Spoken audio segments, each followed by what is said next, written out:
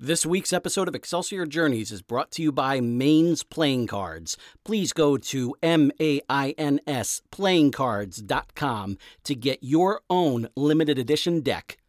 This week I had the pleasure of sitting down with podcaster and radio personality Mike Seibert. Mike has been running his own podcast for over 3 years. I am still shocked that, considering his tastes, that we have only met just this past month. It was a really great conversation, had a lot of fun with him. I know you're going to have a blast. JLD, do the honors. Hey, this is John Lee Dumas of the award-winning podcast Entrepreneurs on Fire, and you're listening to the Excelsior Journeys with George Sirois. Prepare to ignite. Is there a burning desire within to share your creativity with the rest of the world? Do you insist on pursuing your passion by any means necessary? Then you are on an Excelsior journey, and you are not alone.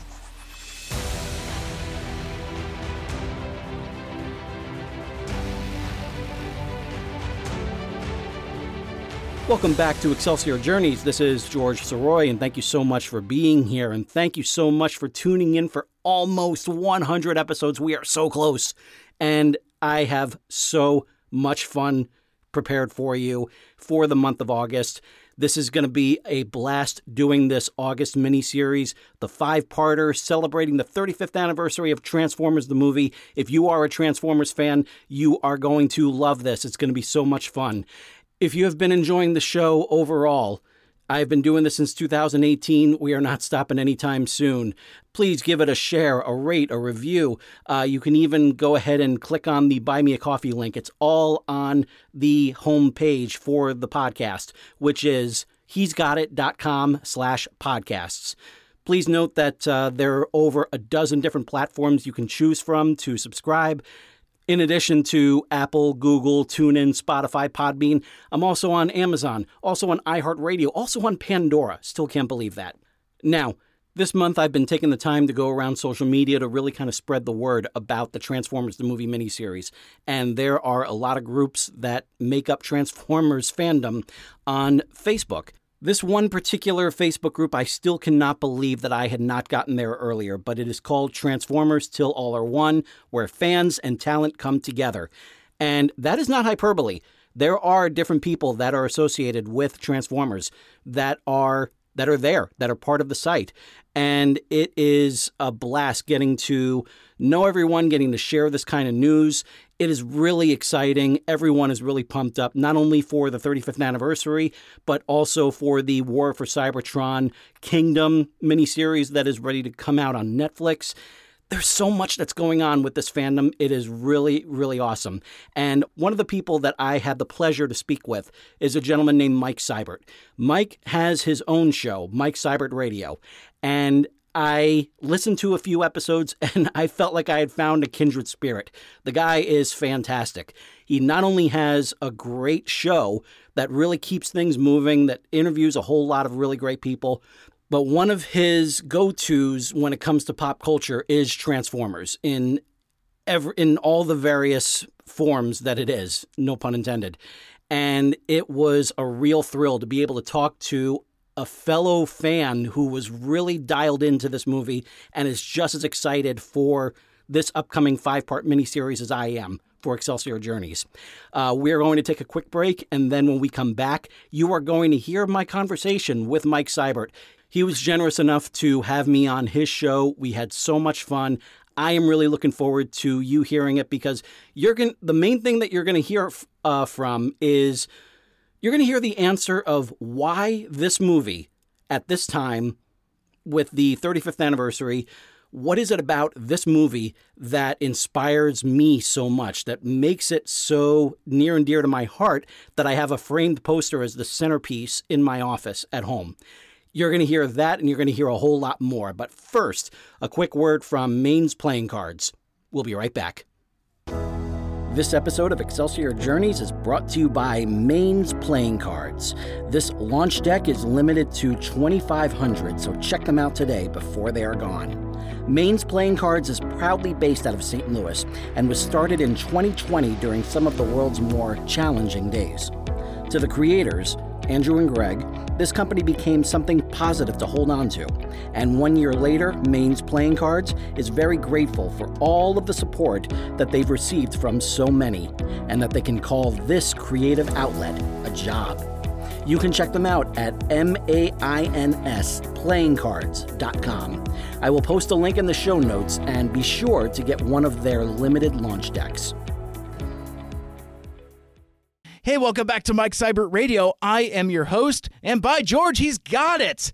My guest today is George Sirois. He's a author, voice actor, audiobook narrator. He is the host of the Excelsior Journeys podcast and author of books in the same series. And today we are going to talk about a little movie that is having a 35th anniversary. In fact, George is going to discuss with us how the narrative, the takeover, if you will, of his put in the month of August will be primarily focused on that little movie from 1986 with the transforming robots. Of course, we are talking about The Transformers, the movie from 1986. Oh, yeah. This is going to be a whole lot of fun. I'm really excited for this conversation, but please welcome to Mike Seibert Radio, George Sirois. How you doing? I am doing fantastic, Mike. Thank you so much for having me here. All right, so let's, I guess let's start with the basics. You know, every podcast is somebody's first podcast, and I already started with a bit of info dumping. You're multi-talented, you're prolific. Let's kind of parse out who George Sirois is and what you do, and then let's kind of get into some of the cool things that you've got going on, because before we tell folks to check out all of your stuff in August for the Transformers the movie stuff, I think it would help as good context for folks to know where you were, to know where we're going. Absolutely. And there are times when I'm still trying to figure out who the hell George Sirois is. But I think when you take the writing, the podcasting, the audiobook narrating, the voice acting, like it all, you want to condense it all into one thing, I would say storyteller. And whether it's my story that I'm telling or someone else's story or giving someone the spotlight to let them tell their story, that's pretty much what this whole crazy trip has been. You are correct when you say that I have 3 books out there right now, although technically you can say 7 books because one of them is a 5-part serial that's condensed into 1 book, but that's its own thing. That's a sci-fi sports serial that's called From Parts Unknown, and that's available on paperback and ebook. But the big ones that are connected to the podcast are Excelsior and Ever Upward, Part 2 in the Excelsior Journey. That's a YA sci-fi trilogy that I have going. Part 3 is in production, and I swear to you, publisher, Jeff at A-Loris Publishing, it is in production. I will get it to you, and I am working on it very, very diligently. And at some point, it will be finished, and that trilogy will be complete, and I'll be able to move on to my next big project. But yeah, it was that series that inspired the title of the podcast, because when in 2016, I started up with a different podcast. It was this really great roundtable discussion of all these different authors in the St. Louis area. And I was really enjoying being a part of a podcast. Then it got to a point where in 2018, I was starting to get the bug of just like, I got to do this. But just looking through my Facebook friends and seeing all these wonderful creative people that I've known in various walks of life, and just thinking like, wow, these guys need to get themselves out there. These people need to know what it is that they're doing, because what they're doing is fabulous. And then after a few months, it was, okay, they need to be on my podcast. So then I had that sort of direction to go in. And then one of my friends, David Lucas, who was running the Right Pack Radio roundtable show that I was a part of, he was listening to me talk about what I was going to call this show. And he looks over my shoulder and he sees my big banner that I have of Excelsior. And he sees the subtitle on there saying Part 1 in the Excelsior Journey. And he points to it and just goes, why not the Excelsior Journey? And I turned around and I looked at it. I was like, you know what, that works. But let's tweak it. Let's call it Excelsior Journeys, since there's more than one. Everyone has their own. And just a few months later, that's when, in October of 2018, that's when my first 3 episodes launched. Very cool. That's awesome because like I was doing a little bit of research and yeah, I've listened to a handful of episodes, but the one thing I that struck me immediately is that I like that you've got consistent branding. So you know what I mean? It's like, Excelsior Journeys. Oh, it's books, it's podcasts, it's both. Yep. It's it's very consistent, and not all of us content creators think that far ahead. The reason why my podcast is called Mike Seibert Radio is because I wasn't creative enough to come up with a title other than Mike Seibert Radio, because that's really what the show is. It's just things from my perspective, my point of view, my take on things, my friends' interests, my creative friends' interests in creative projects and trying to promote them. So it's all just very much through this kaleidoscope of Mike Seibert, so hence Mike Seibert Radio. But like I said, George, I like that you've got that consistency from jump. And talking about your podcast, I don't know if this is weirdly narcissistic or at least selfish. I've been told by many folks many times that it's not all about me, and I'm like, you seem to forget what the name of my show is. But I was struck immediately by the variety of content in your podcast, and it reminds me of the content that I do. It seems that you're drawn by folks' individual journeys. You have a variety of interviews with a lot of cool folks that we'll call out here in a little bit, but you're also doing chapter reads of your book. So it's not necessarily one particular thing, which is at times difficult to explain to folks. I know I have that challenge. They'll be like, well, what is your podcast about? And I'll say, well, it's like I just said a moment ago, it's just kind of like things through my kaleidoscope and my perspective. Yeah. Whereas with Excelsior Journeys, it feels like you've done a lot of the same thing, but more focused and even themed, because like even as you're explaining it to me now, it feels like even if you're doing a interview with, say, Michael Bell, a voice actor, in your most current episode, we all have those Excelsior Journeys, which I think is really, really cool. Oh, thank you. Yeah, the chapter readings, they're an example of necessity being the mother of invention. I am on track right now to reach episode 100 on the episode that's going to air on August 10th, which is going to be recorded on August 8th, and which just so happens to be the exact 35th anniversary of Transformers the movie being released.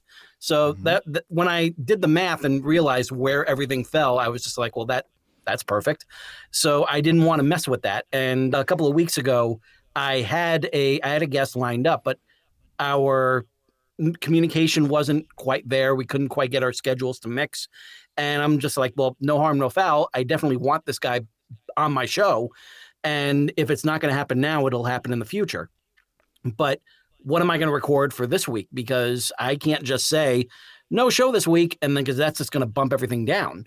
So it was like, well, why don't I just put in a little bit of my Excelsior audiobook, just chapter 1. Chapter 1 is really strong. Let's go ahead and just put that out there as like a little free tidbit for everyone, because you can go ahead and get the full audiobook if you like. It's available on Amazon. But at the same time, I didn't want to drop any chapters from the audiobook of Ever Upward, since that first chapter almost completely spoils the first book. So I don't want to do that. But at least I can, since I also have From Parts Unknown in my arsenal, I can always go ahead and do a chapter from that as well, which is likely what I'm going to wind up doing this month, because as July is a time when everyone is just kind of scattered. So it's very difficult to really kind of get everyone together for the same weekend and do all the recording. So I think that's what's going to wind up happening is I'm going to wind up doing going to wind up reading a chapter from that, either that or chapter 2 of Excelsior, just as another free tidbit.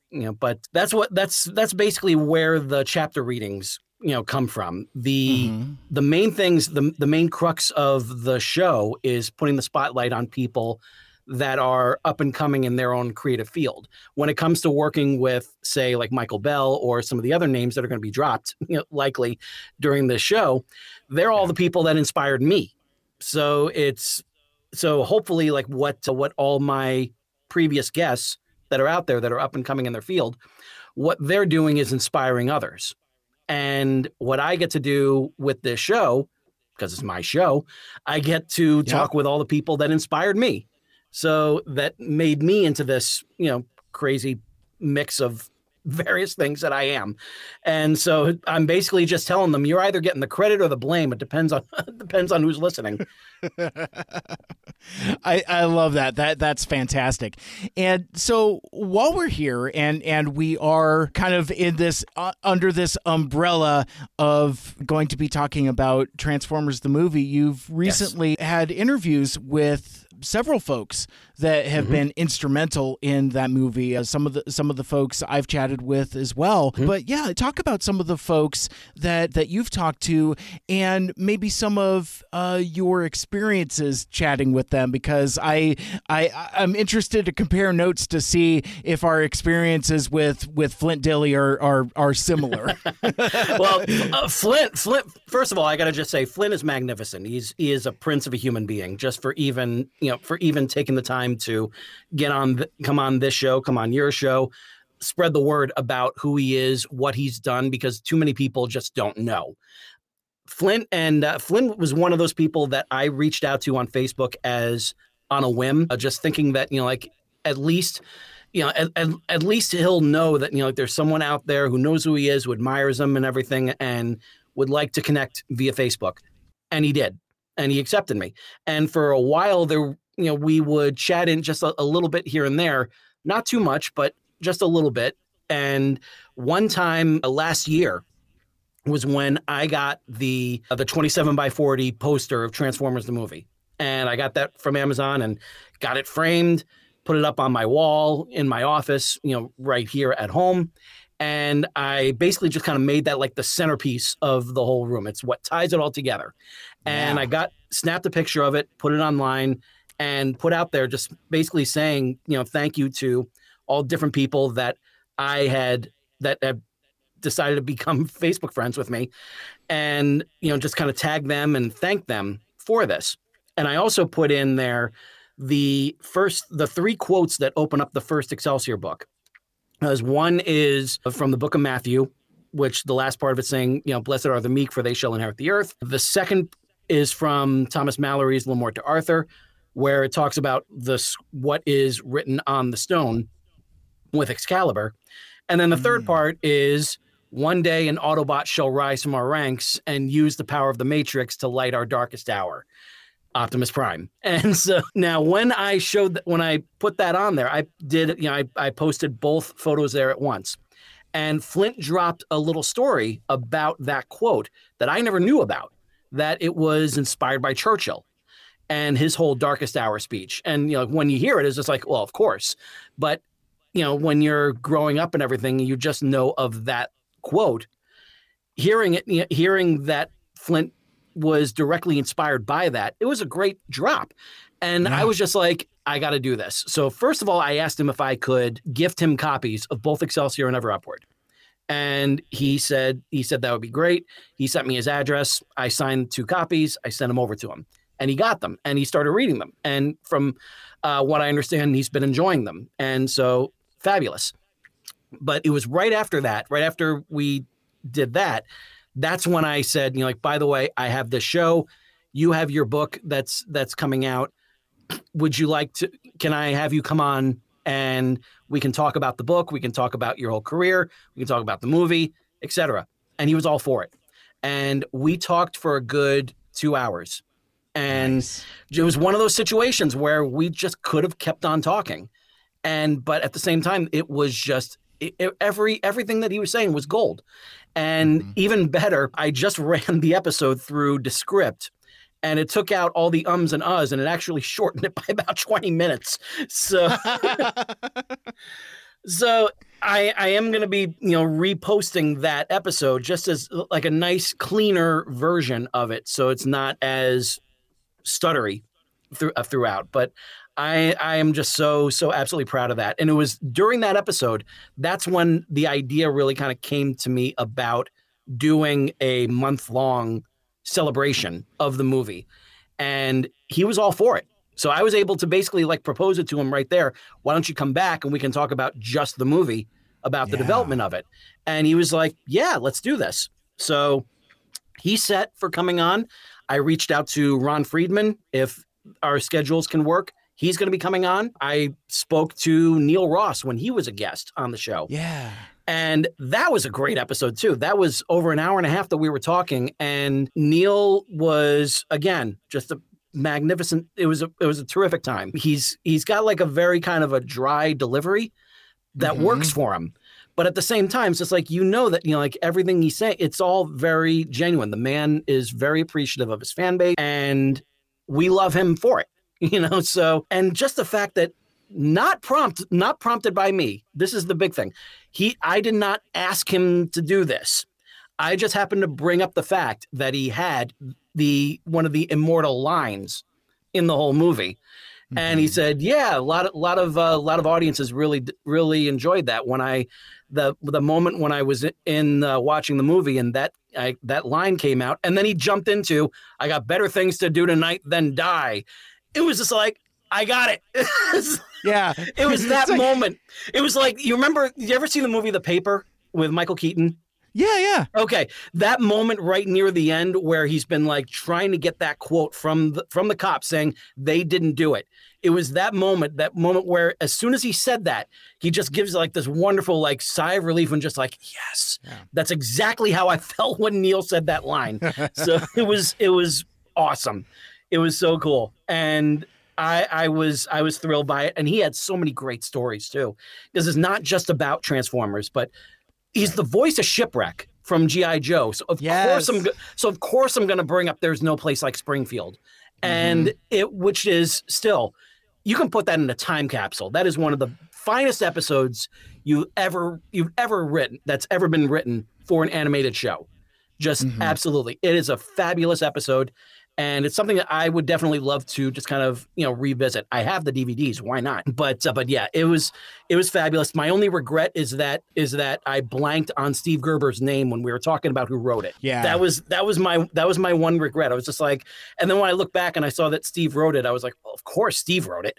So It has that sardonic wit from Steve Gerber for sure. Yeah. And not a lot of folks know that Steve Gerber actually wrote a lot of animation. It's very interesting. It's like, wait a sec, the guy that created Howard the Duck did a lot of cartoons, and it's one of them just happened to feature a kid holding a bazooka. Yes. Yes. Try to get away with that now.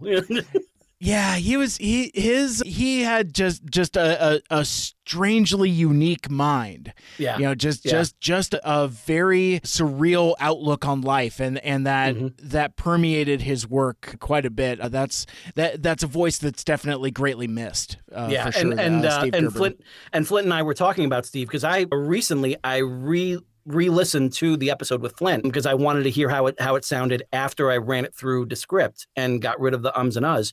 And it did sound a lot cleaner. It sounded, like you can hear just like a little bit of a stutter like every now and then, but I took out all the pauses as well. So it flows a lot better. And it was a really good listen. And it was that part of it where we got to There's No Place Like Springfield, where Flint was saying that was one of the rare instances where he got to edit Steve.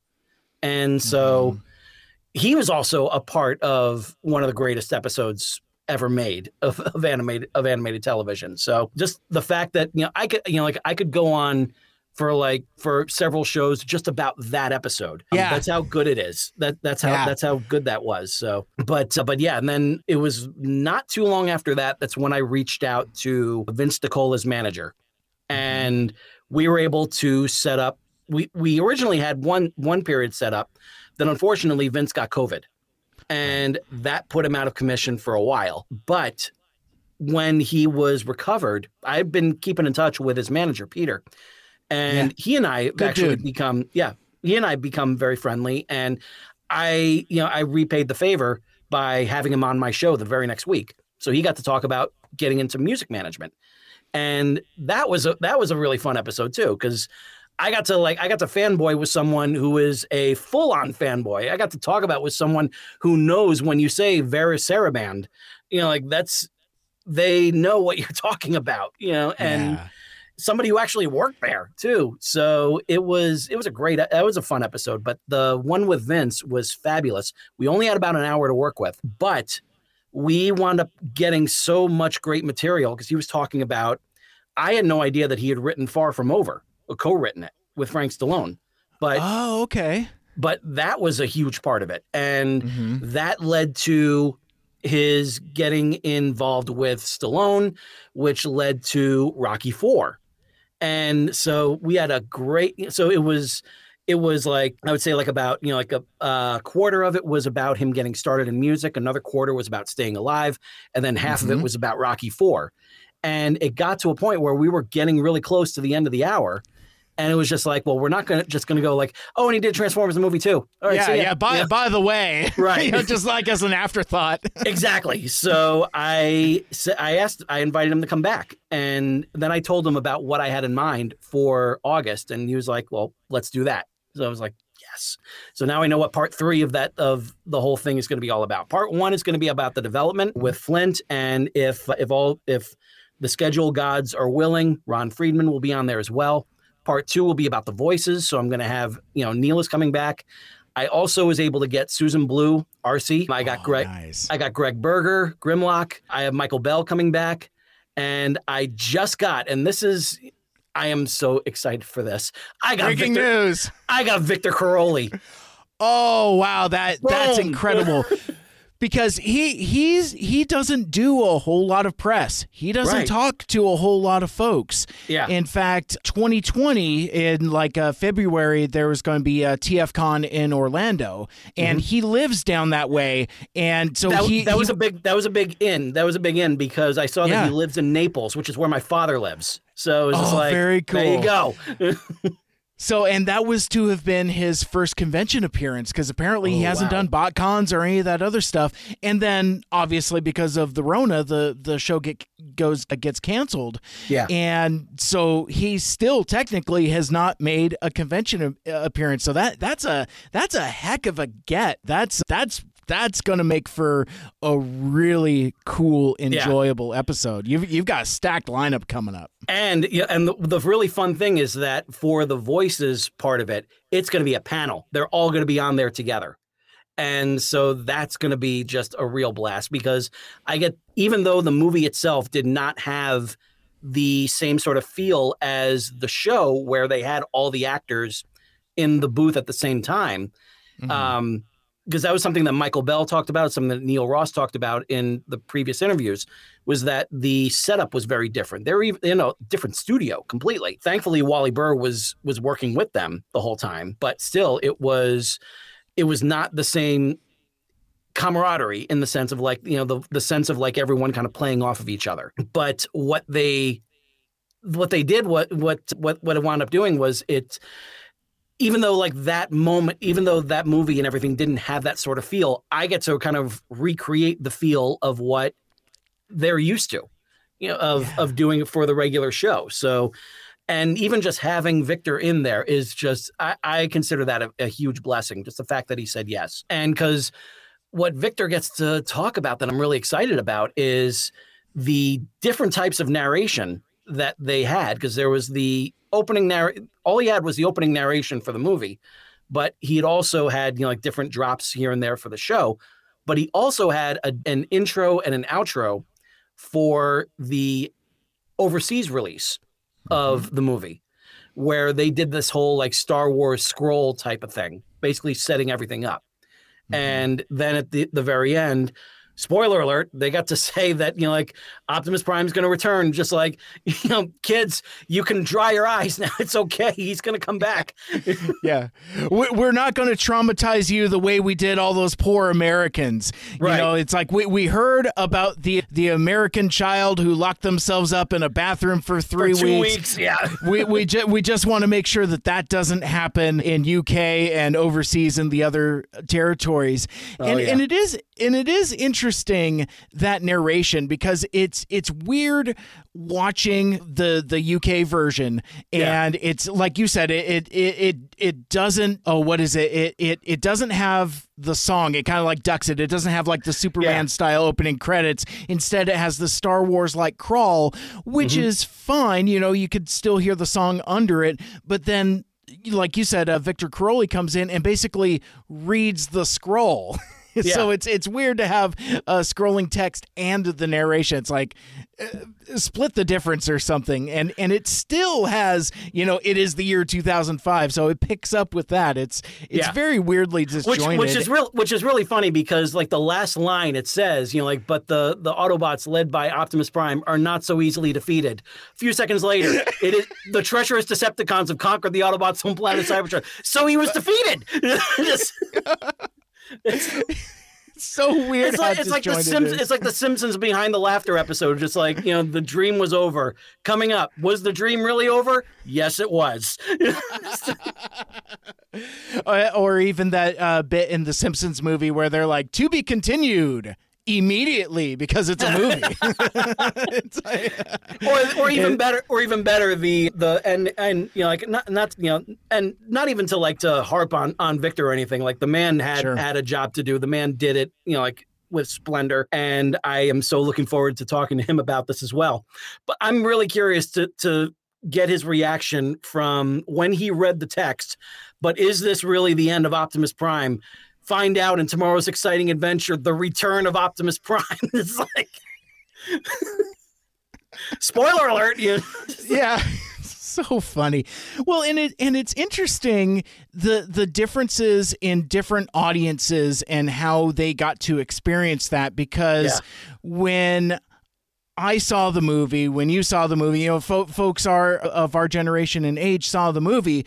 That was it. It's just like Optimus Prime is gone. These are the new characters. This is the new status quo. Let's go into season 3. In fact, I've corresponded and met with so many friends that just jumped into season 3 face first and had no idea what the heck was going on. It's like, where's Optimus Prime? They hadn't seen the movie. It was so weird, because like the movie came and went so quickly, wasn't a success at all, and so there were a lot of folks that were really kind of left in the cold. I guested on a podcast, Transformers University, where they were talking about the return of Optimus Prime, and I had forgotten in doing research for my part of that episode that the Return of Optimus Prime came out on video at the same time as Transformers the movie, and that wasn't until January of 1987. I had completely forgotten about that. It's like it. And they advertised the VHS as the sequel to Transformers the movie, and I was like, no. 5 Faces of Darkness, that is the sequel. That's you guys gotta go back a little bit. You guys really got to see what was happening while you were away, because quite a bit happened. So that being said, before we get too deep in the weeds, because I think folks that are listening to this know Transformers the movie already. So I don't necessarily need to backpedal that far, but what I'm really interested in discussing with you is really why Transformers the movie. Why that's why you're celebrating the 35th anniversary. Why is it taking over the narrative of your podcast and output for August, for that 35th anniversary? Obviously, those of us that like it have, a great degree of affection for it. But what I thought we would kind of discuss is kind of more deeper root causes. It's like, after 35 years, why is this movie so vital to you, so much so that it takes over your narrative output for the 35th anniversary for August? Excellent question. And for me, it really kind of goes back to the original line, the actual characters, the show, really. This whole wonderful assortment of Transformers, it's a big part of me because I believe it's the first franchise that I discovered. Because there have been other shows and everything. There was He-Man and the Masters of the Universe came before this. G.I. Joe had come before this, but at the same time, my father had like a G.I. Joe action figure and everything from way back. And he took the family out to see the original Star Wars. He took us to see Superman and everything. Like, these were all established characters that had been around for quite a while. And during that time and everything, it was someone else who really kind of brought me into that particular fandom. With Transformers, that I discovered on my own. I just happened to be watching a commercial for these toys, and I just something about them grabbed me. And it was just like, I need to pay attention to this. And then the 3-part miniseries, More Than Meets the Eye, came out. And then the comic book started. And I was just like, there's something going on here. And so the first issue that I remember, the first issue that I got of Transformers was issue number 5, which has the best cover art in the whole Marvel run. And if you don't know it, it's the one with Shockwave standing by a wall, and where it says the Transformers, and he writes, are all dead. I mean, come on, that's issue number 5. That's the first one past the 4-issue limited series, and that's how you start. This is something special. And then they just happened to they were airing season 1 during the time on Sunday mornings on WPIX 11 in Poughkeepsie, New York. And that was when we're at church. So my father, went ahead and set up the VCR so that way it would record while we were at church. I came home and the first one I got to watch was SOS Dinobots. And then the very next week, for some reason, they aired them out of order, but they aired the More Than Meets the Eye miniseries. So I got to really get steeped into that. And it was just like, and one episode after another, it was just like getting it more and more and more. It's like, there's something here, there's something here, there's something here. And then they switched over to Monday through Friday right after school. And that's when things really blew up. That's when I have my other friends and everything talking about it. We're showing off our Transformers. First one I got was the red variant Bumblebee. I didn't know, but then I got a family member sends me Ironhide, and then over at I think it was Kmart. I think that's when I got Soundwave, and then eventually Skywarp. And so I didn't have that many, but the ones that I had, I loved. And it was just something about that. It was just constantly just feeding it. And then, more, reading the issues more and getting more in tune with that.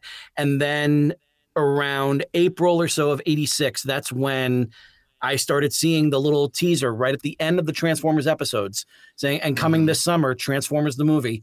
And that really just got me excited, especially at the very end of the commercial when they would say rated PG, because at that point, GoBot's Battle of the Rock Lords had already come and gone, and that was rated G. And after I got to watch that, a few months later and everything. I was just like, all right, it is what it is. There are no stakes at all.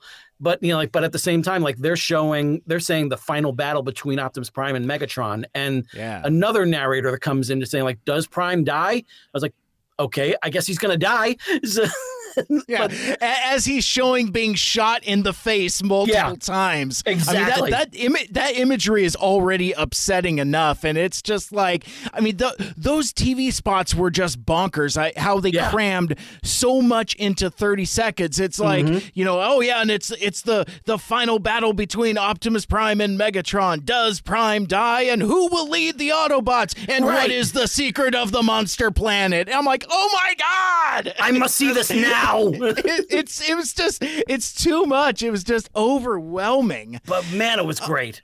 But yeah, I mean, it just hit every.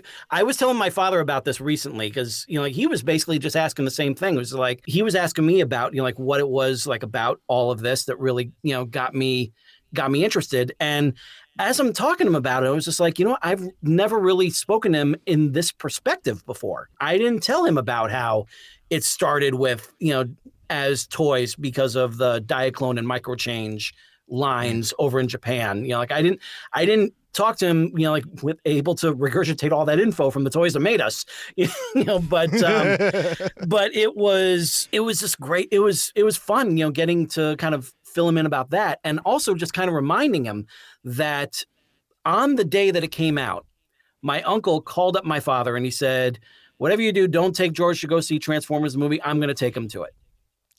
And I didn't know that, like until I got home and I asked him, like, can we go see it? And then he said like, well, I just got this call from Uncle Bob, like he wants to take you to go see it. And I was like, all right. And just kind of like, it was August. I didn't have to worry about spoilers from students or anything like that. It was just like, I'll just stay in my little bubble until we go see it. And then it turns out like a couple weeks later, we were talking a little bit about it and I was talking to my aunt at the time and saying how the different movies that I'd seen so far at that time, because I mean summer of '86 it was huge, stacked. And, so it was just like one thing on top of the other. No wonder Transformers the movie didn't last in theaters. It never got a chance. Right. it was just swallowed up by so much that was going out there. Between like Top Gun and Aliens and Karate Kid Part 2, The Fly, and everything. Yeah, it was. Yeah, and that was a time when like movies stayed in theaters for 12 to 14 weeks. It's just crazy. You just don't see that now. Yeah. So, and then I was saying how like, but the one I'm really looking forward to seeing is Transformers the movie. And my uncle just comes over and he's just like, you ready to go? He's like, we're going now? And it's like, yeah. It's like, all right, let's do this. So we're in the car. We're driving over to the theater, which is not far away. And he's asking me, it's just like, So fill me in on this. What's what's the whole thing all about? And I lay out the whole thing. I'm shocked that I didn't go into the Victor Crowley voice and just just didn't say like many millions of years ago on the planet Cybertron life existed, but not life as we know it today. Just basically I just broke it down to him, like really succinctly, and I'm really glad I did because they really kind of drop you right into the middle of it all, don't they? Yeah.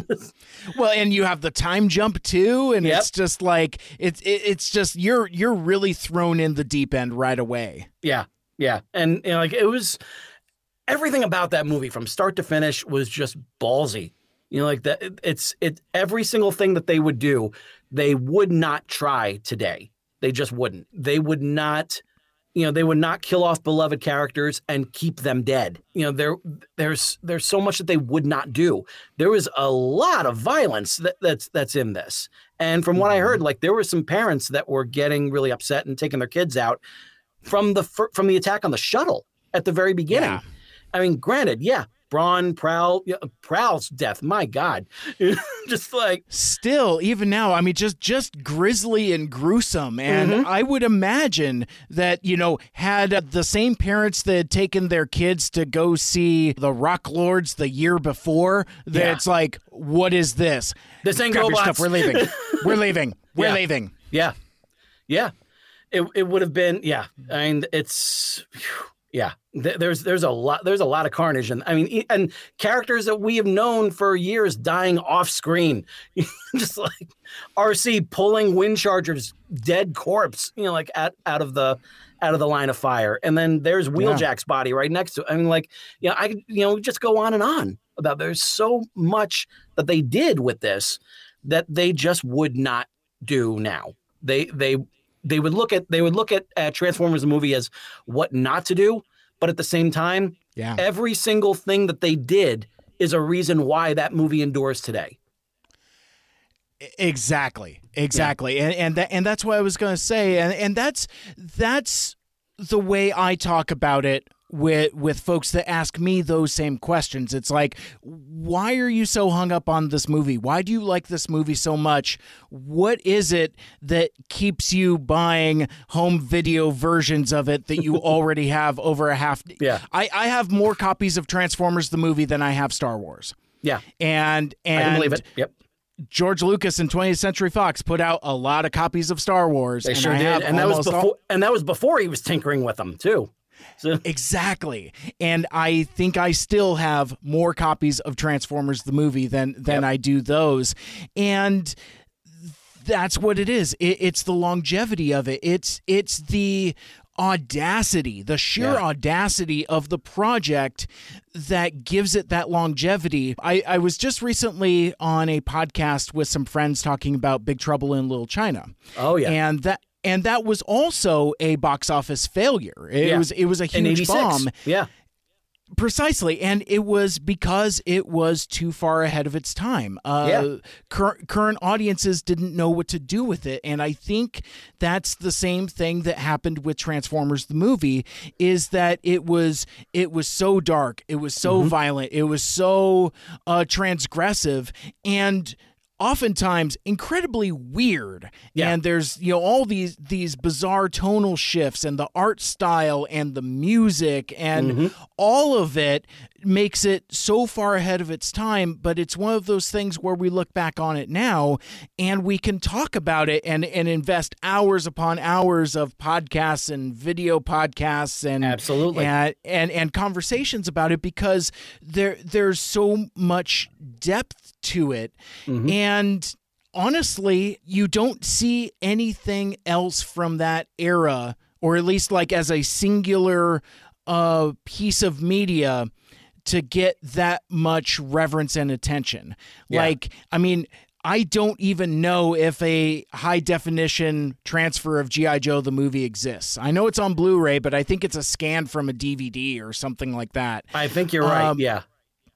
And so it just doesn't get that same level of appreciation. I mean, to say nothing about other animated fare of the time, like the My Little Pony movie or the Care Bears movies, Rainbow Bright. And I think a lot of that was directly affected by the failure of Transformers the movie. There was gonna be a Gem movie, and that was torpedoed, and that got shelved. And then obviously G.I. Joe the movie was massively reworked. It's still a bizarre bit of kismet that G.I. Joe the movie was actually supposed to come out first, but they ran into production delays, and they're like, oh, well, you know what, let's just put this Transformer out first and see how it does. Well, then they saw how it did, and suddenly Duke slipped into a coma.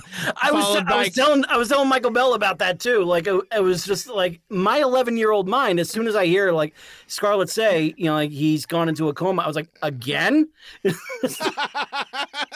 Right. The man's gone into so many comas, like so many comas. He's got real bad CTE. Yeah, I was thinking like that if they want to do any sort of like retconning of the G.I. Joe movies after Retaliation, they should have had they should bring back Channing Tatum as Duke and just say like, nah, he's just been in a coma. Like he was discovered. He was recovered by like another faction of the Joes led by Ripcord. So that way Marlon Wayans can come into it and get him on, get him on there and get him out. So there was always that option, just wanted to throw that out there to absolutely to Hasbro Studios and everything. And just like, you know what, you don't have to, you don't have to start from ground zero or anything with this. You can always just kind of like pick back up and read it. Because, I mean, Retaliation itself, just to go off on a slight tangent, that was definitely, it was not a direct sequel to The Rise of Cobra, but it was enough of one. There was definitely like the whole thing with the president, the whole thing with Cobra Commander and Destro, being behind bars and everything. There was so much that went into that, but at the same time, there was so much that was reinvented that I was really taken. I had a blast with Retaliation. I know with a lot of Joe fans, I'm kind of in the minority of that, but I had so much fun with Retaliation. I felt that captured almost everything that I remembered growing up and loving with G.I. Joe. Yeah, I thought that they threaded the needle as best as they could. I don't dislike that movie, and I remember having fun with it in the theater, and I remember thinking where it's like they're trying to cross the streams between Sunbow and Marvel as best as they can. You know, I mean, you've got a heavy lean on the ninja stuff, but you've also got the tactical military action, and yeah, again, I think they did the best they could with what they had. So since we're in a Joe tangent, let me get your hot take on this Snake Eyes stuff. How are you feeling about that going into it? I need to take a look at the trailer. Actually, I have not seen the trailer yet. I'm interested in knowing who is behind the scenes. I feel like that's a big factor.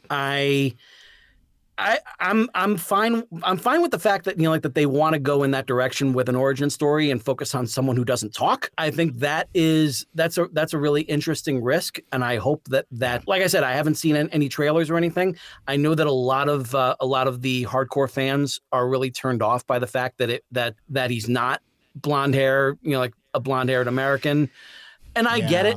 I definitely get it, you know, but at the same time, it's just like, you know, from what I remember, the flashbacks that they showed in Rise of Cobra, I don't think that kid had blonde hair. So right. I think that's what they're going through. That's what they're going by. And if they were able to get that through, then I think they were just like, all right, let's just focus on that part of it. Because I think they feel like when it comes to like Snake Eyes and Storm Shadow, that's the part that both movies really got right. And especially with Retaliation, I thought that was they were fabulous together. Absolutely. So I'm looking forward to seeing what they do with it. It's one of those things where just like I hope you guys know what you're doing. I just hope you know what you're doing. I hope this is fun. I hope it works. I want it to work. I want, you know, like I am a fan of these properties. I want them to work. You know, like I can look at, you know, just getting back to Transformers. I saw The Last Knight. It did not work, you know, and and I just remember like just wanting to like that one, and it just wouldn't let me, and because it was just coming up with like. I was excited at the end of Age of Extinction. I really enjoyed that one. I feel like if you take away, you take away the whole Chicago escape sequence, and you take the whole lift things up and put them down part in Hong Kong, and you have like a much tighter movie than what's out there right now, and I think it would have satisfied like all quadrants. So it got me really excited right at the very end. And knowing where it was, you know, feeling like, okay, we're going to go in a really cool direction here. Now we're going to go over to King Arthur. Why? And we're gonna bring in other Decepticons like Suicide Squad members. Why? It's like we don't know. We're just it was just like it feels like it was written by committee because it was. You know, like it's you know. It was literally. It was that whole roundtable that they did. You know, like I would have loved to have been in there. You know, like at the same time, it was just like I already have an idea that I've even been like kind of fleshing out a little bit more that can carry on after The Last Knight, and it can also incorporate the Bumblebee timeline that it looks like they're working with, and give it its own Transformers: Days of Future Past kind of feel to it. There you go. Yeah, I feel like that needs to be done to successfully like wrap up the Bay movies and move on in this whole other timeline. Because I feel like if they just go like, oh, we're just doing these now, these don't matter anymore. I feel that's dangerous. I feel like they did it really, really well with the X-Men movies, and you know, you take out the X-Men Origins Wolverine, and you got like a really solid continuity going there. So again, you know, just kind of like, you know, touching up on just going off on one tangent after another. Absolutely. But it's definitely, this is it. Like this is the sort of stuff that I grew up on, and it's the sort of thing that inspires creativity in a lot of people, including me. And I feel like that is something that I feel needs to be celebrated. Which is what comes right back down to why August is going to be the month of celebrating Transformers the movie, because I feel it needs to be celebrated. Absolutely. Now, I want to take a step back from our deep tangents for a sec. I would like to go back to your original watching of the movie with your uncle. What was the reaction when the house lights come up? I'm very curious about this one. I was actually like excited for the future. I was actually really into it. I feel like when Brawn, Prowl, Ironhide, and Ratchet met their end, especially Ironhide, the such heroic nonsense moment. That's again, they would not dare to do that today. They cannot say like, hey, look at all these great toys that you got. We're gonna throw them out. We're gonna sell you a whole bunch of new ones. It's not like we're gonna, introduce some new toys to put on top of the toys you got. No, we're going to run your toys through a combine, and then then it's like, oh, you can't play with this one anymore. Oh, what a shame. Try Ultra Magnus. Yeah, exactly. So I was into it. I was like, wow, we're taking some serious steps here. Like this is there are stakes here. I'm interested, let's see where this goes. And then as it was going on more and more, it was just like, this is good. This is really good. And then the death of Optimus Prime scene, which, as I said with my conversation with Flint, that was perfection. The way that whole scene carried out. Everyone was on their A game, and Nelson Shin, God bless him, the stuff that he brought in, the eyes, getting bright, lighting up and then fading, the flickering, and then turning to gray, and then his head just dropping to one side, and Daniel just like crying there. It was just like they had to have known that this was not just a toy commercial. They had to know what they can say, like, oh, we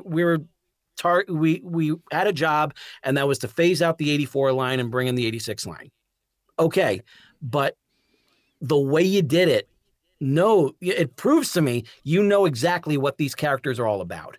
And you did not just like put all of them onto one big ship and then send them out and blow it up. That would have been cynical.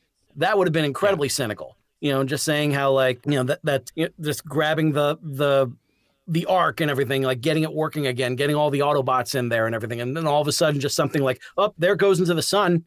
And then we have a whole new adventure with all these new characters. That would have been incredibly cynical. The way that they did it, it just proves that they were aware that these characters meant something. And they did a magnificent job illustrating that with that scene. And like I said, Nelson was on top of his game. All the voice acting work. Peter Cullen, I mean, you can't say enough about Peter Cullen. The man was just like, the man is still just absolute genius. And it's someone that's my big get. If there's any opportunity to have Peter Cullen and Frank Welker, like in there, of course, the two that don't do as much social media or anything or are really difficult to pin down. Of course, they're the ones that that everyone wants to talk to, which is likely why they avoid social media like that. But his acting was phenomenal, and Robert Stack was great, and then Vince DiCola's music. I mean, like it got you. It got you in such a great way. So it was big. It was that whole sequence was just fabulous. I just remember really being taken by that. Got choked up a little bit just because like Optimus Prime is always someone that I hold it in high regards and always will. But what really interested me was afterwards when Megatron met Unicron. And it was that whole scene. It was just like, what? Okay, now the plot's getting, kicking into gear now. Now we have some brand new Decepticons, but they're reconfigured versions of the old ones. So they're not replacements. They're the next step in their evolution. And so that's really cool. Like, and getting rid of Starscream the way he did, it was just like, this is great stuff. This is so much great stuff. And then of course Spike dropping, oh shit, what are we going to do now? Well, and I was going to ask you about that too. So, like, we talked about, kind of the violence, but you had, mentioned that you would go to church on Sundays, and I was wondering what the family's response to the profanity, and because I know folks that like have had issues with the violence, but I've heard that folks had even more issue with the profanity, which is obviously what got it that PG rating. They intended for that so that it would play later in the day. There would be more showings, and it was even smart. that part of it's smart. Yeah.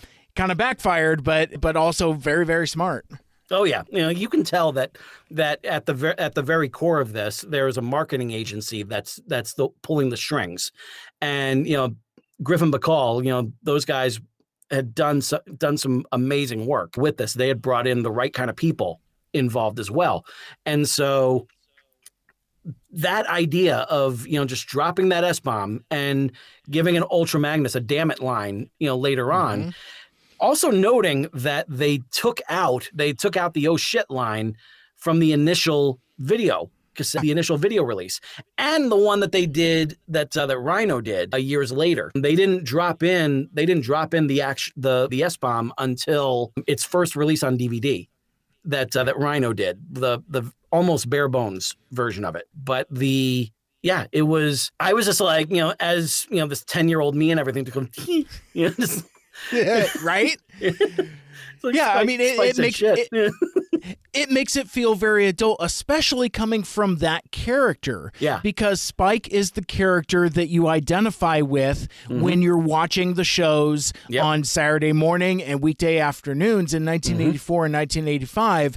Now you have this time jump, and this character that you were along with, the identification character, is now an adult, which is kind of cool. You get, cool, I'm looking up to this character now, and then he starts swearing. It's like, Spike is pretty cool. He's a cool dude. And what's really cool about that is that what they did with Spike later on, I thought was fabulous. The way that character kept on going, and especially even though I'm not like the biggest fan of the Rebirth, the 3-part miniseries that wrapped up the whole thing, that should have been 5 parts, but David Wise, the late great David Wise, had so much to say. Folks, take a look at I think it's called just like David Wise interview on YouTube. It's there. It's about 20 minutes long.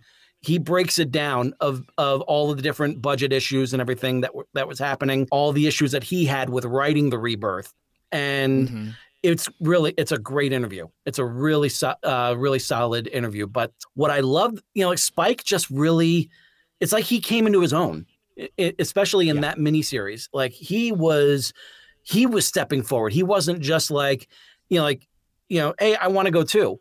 It was, he was being like, he was being an authority on there. He was, he stood up to Optimus at the very end and said told Optimus that he was staying on Nebulos, and just saying like, Prime, he's got my boy. You must trust me. And finally, and Optimus, deferred to him. So he really was like a hell of a character, and somebody that I hope will have someone like that in future Transformers movies. Absolutely.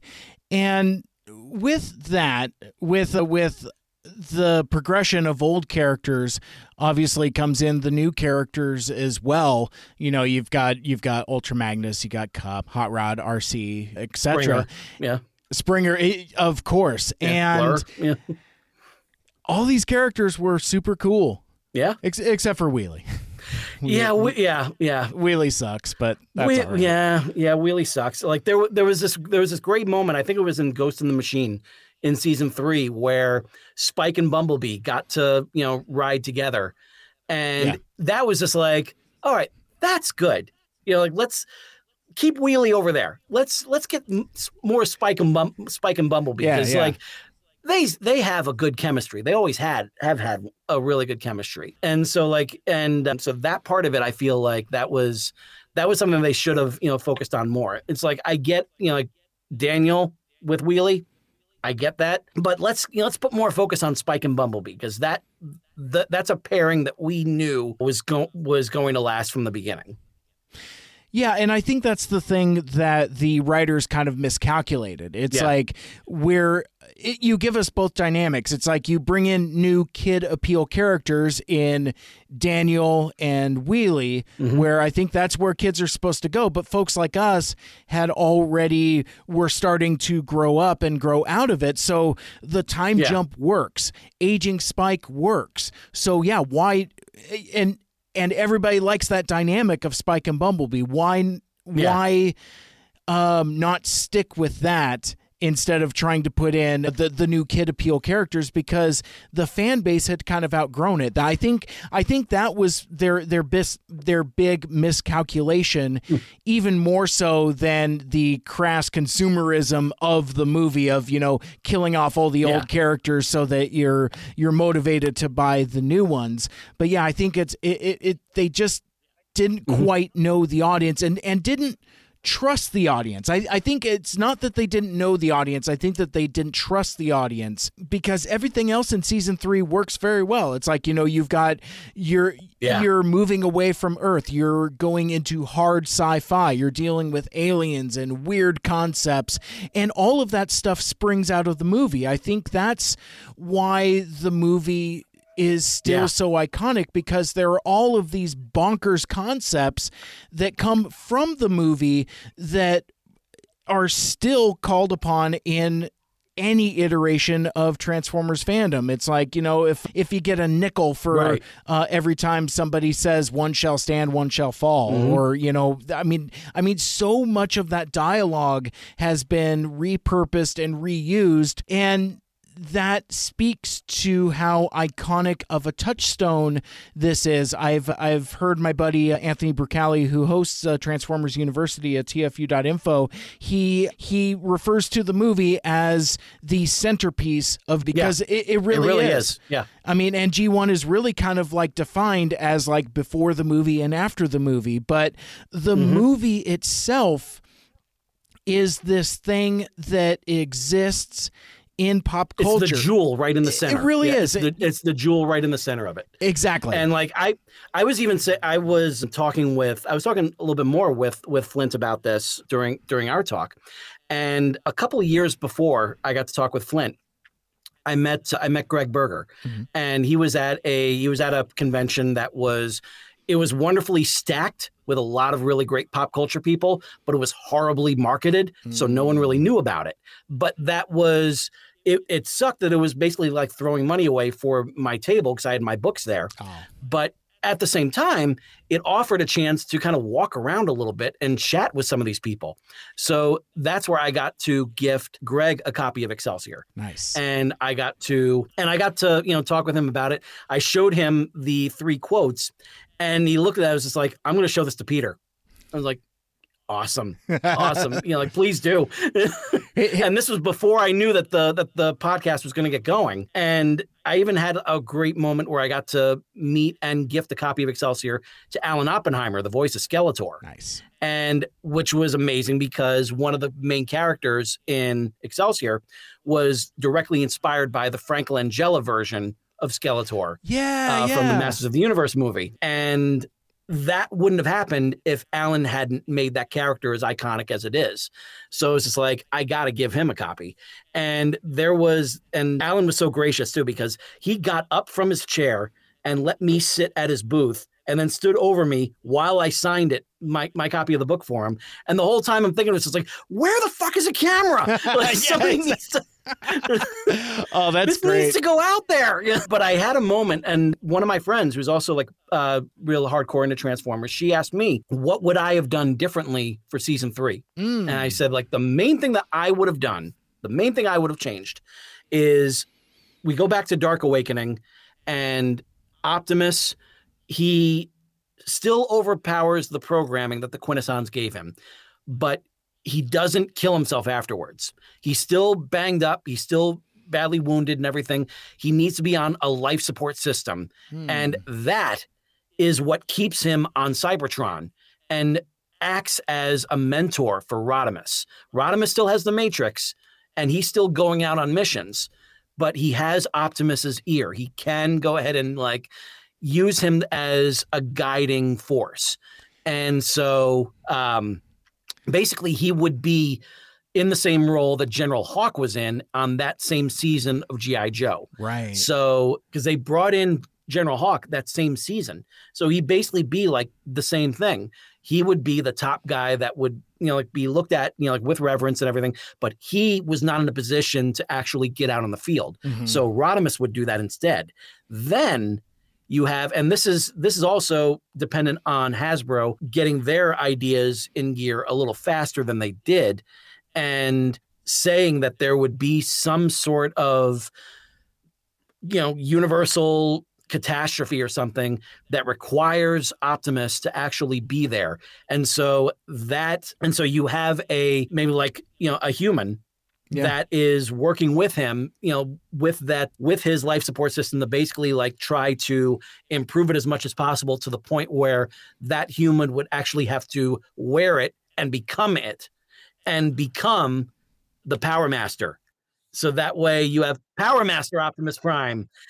And then all of a sudden, now you have Optimus, back and everything in gear as the Power Master that Hasbro puts out. Mm-hmm. So there you're in with him coming back, and not just bringing him back because somehow during all this conflict and a ship blowing up and everything, that a couple of humans just happened to get on there and get a perfectly pristine Optimus out of the ship. Yeah. You can tell I'm really bitter about that. Yeah, it just doesn't line up.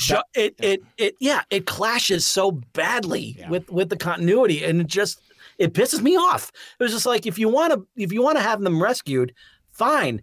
Have everything be what it is, have everything carry out what it is in Dark Awakening, but have Jessica and Gregory pull up in their ship after everything is done. It's just like, what's that thing floating out there? Right. Well, and it's also kind of weirdly doubly frustrating as well, because as a singular piece, The Return of Optimus Prime is a pretty decent episode. It's a lot of fun. There's some cool stuff in there, some great concepts, but the animation is fabulous. It's great. The animation looks terrific. Yeah. There's it looks the closest thing to the movie that was out there. It looked really, really good. Absolutely. And of course the Stan Bush cameo at the very end. Yep. Why not? That's the time when you bring out the touch. That's which again, kind of putting some mild profanity into it, has the line "when all hell is breaking loose." I mean, that is in a weekday afternoon cartoon there, and that's like, all right, I like it. And again, it's just touchstones like that. It's like, look at how ubiquitous Stan Bush's music has become because of the movie. And we were talking about this earlier when we were talking about Vince DiCola and his relationship with Stallone. It's interesting, the weird connections with Stallone and Transformers, because obviously The Touch was originally written to be in Cobra. That Stallone movie. So it's just so weird, these weird alternate parallels where everything eventually... It's almost 6 degrees of Kevin Bacon. It's like 6 degrees of Transformers, the movie. Because between that's how Robert Stack gets Unsolved Mysteries, kind of based upon the strength of that voice work. And it's interesting. And like I said, I mean, for me, what makes Transformers the movie a topic that I still enjoy talking so much about is that it's iconic in a way that's separate from the rest of the franchise. Obviously, Transformers as a concept, as an IP, is part of the pop culture. But the Transformers the movie also has a separate and almost unique place in that, you've got the Marky Mark connection, the Boogie Nights stuff, and who ends up being in the live action movies. Again, all these weird 6 degrees things, but you've got episodes of the Goldbergs, using that, and you've got Dare being used in Netflix's Glow. It's just like all of these reverberations that come out of. And I think they used the touch on Chuck as well. Yes. Yeah. Yeah. That's great stuff. It's great stuff. And yeah, like the way you said that really is something, because the general public knows about Transformers. The fans know about Transformers, the movie, and they know the effect that it had on them. And, if heaven allows, you're able to see that in the theaters more than once before it leaves, it really was like just something really special. You can't really pin down, but it's something that, it really is. It's beyond good. It's beyond evil, beyond our wildest imagination. Like that's what they said, and that's what's there. Absolutely. And I've told this story in a number of other places as well. I had the opportunity to see it twice in the theaters. And nice. And it was on the strength of that commercial. We were talking about the commercials earlier, and one of them was like, it's so big, it's so exciting, you've got to see it twice to take it all in. And I remember talking to my mom, almost quoting that verbatim, and she's like, we'll see. And, within like the next weekend or something like that, grabbed a couple friends and she took us to go see it, which was the second time for me. And it was, so I always remember that very fondly. And that's almost like one of my weird childhood flexes. I'm like, yeah, but I saw it twice. And they're like, lucky. Yeah. It's like, little rich kid over here. And I'm like, well, I went to go see a movie twice. Okay. But you remember those bits of, I guess, predating viral marketing, but it's just like, like you said, the tagline, or like we were talking about the commercials. I mean, there's just so many ubiquitous things that are so unique to this movie that I just, I think the only other date that's more cemented in my mind for when a movie came out was June 23rd, when Batman 89 came out. But outside of that, which has the greatest teaser poster of all time. Absolutely. I'm proud to say that I got that hanging up in my office at work. And that was a big get, getting that one. I always wanted to have that poster, and I always wanted to have it framed, and I got them both. So, yeah. That's so cool. I love the photos that you've shared of your space there, and just, I mean, let's as we close out, let's talk about the poster too, because like the poster is really in itself a bizarre piece of art, in that like it has. First, the style is kind of weird. Like I'm sure having the poster in the size that you've got it, I'm sure you've stood and looked close to it. Like the expressions on the characters' faces are kind of goofy. It's just a very weird interpretation, but it's also a very striking and iconic image that's been obviously homaged a number of times, like in comic books and things like that. But it is. It's like we should have known what we were in for, because none of the old characters are on the poster. It's Ultra Magnus. It's it's Springer. It's Cup. It's RC. You don't even have Hot Rod. All you have is spoiler alert. You have Rodimus Prime, way off to the side, who is actually smaller in perspective than Wheelie. It's like it's just very bizarre. But yet that is an iconic image that's burned into my memory as iconic as that teaser Batman poster, as much as like any number of Star Wars images or Raiders of the Lost Ark, or just that the all-time classics. I always think of that movie, of the poster for Transformers the movie. Yeah, there's something about that one. And I think the thing that grabs me more than anything is the way that the logo looks. I mean, like there's some, it's, it's given that extra like 3D edge to it, and it pops so much more. It was just like, this is not going to be just an episode, an extended episode. Right. This is going to be something different. This is going to be a game changer. And then you look down on the bottom there, PG. Like, Yeah, all of that. There's something going on here. Yeah, it's a real movie, and like, it's got like all of the cover dressings and all of that stuff. It's like, DEG presents Dino De Laurentiis, who I didn't know anything about movies, but I knew that name from like seeing that. I'm like, it's a real movie in a way that Rainbow Bright wasn't, or My Little Pony the movie wasn't, or or GoBots.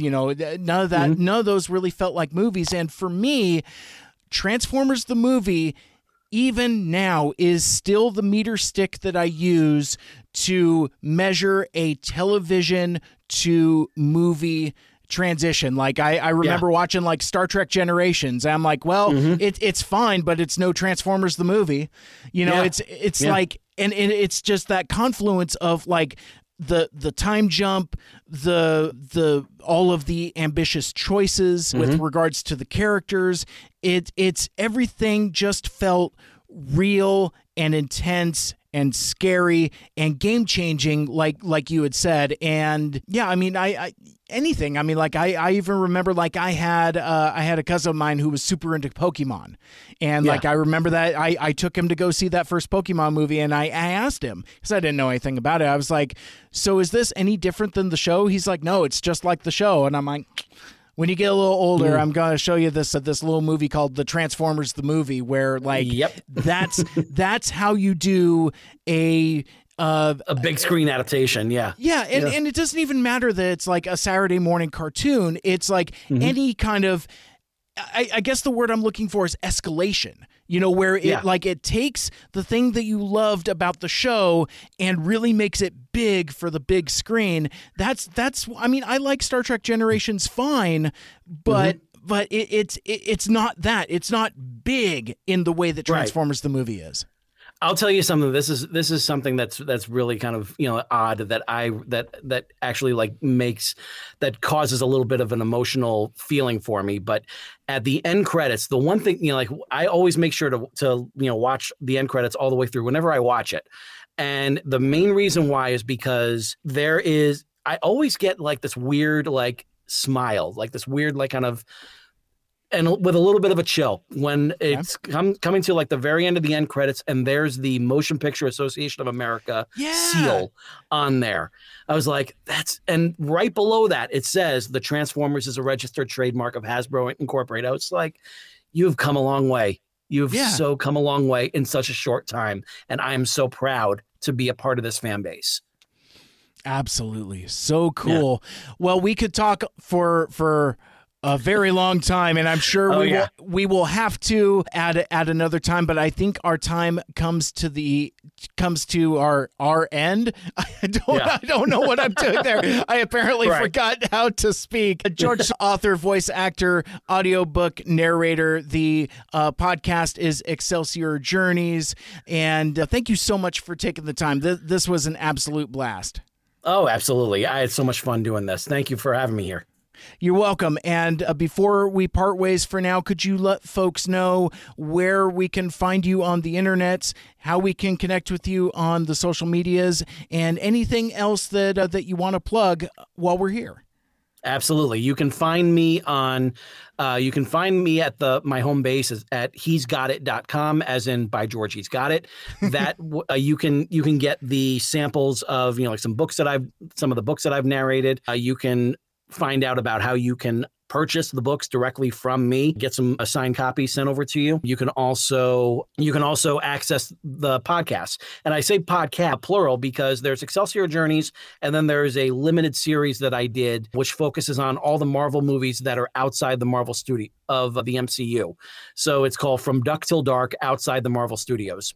And that was a fun show to do. It was part of the National Podcast Post-Month Challenge. So where you're basically like recording like a 10-minute episode every day for 30 days in November. So I did that in 2019, had a lot of fun doing it. I sense a future for that show like very soon.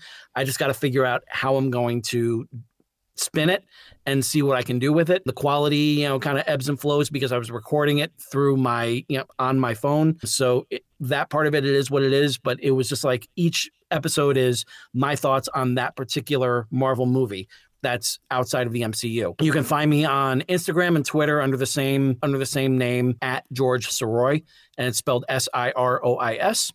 And you can also find me on Facebook. You can find the Excelsior Journeys podcast, and you can find my author page both on Facebook.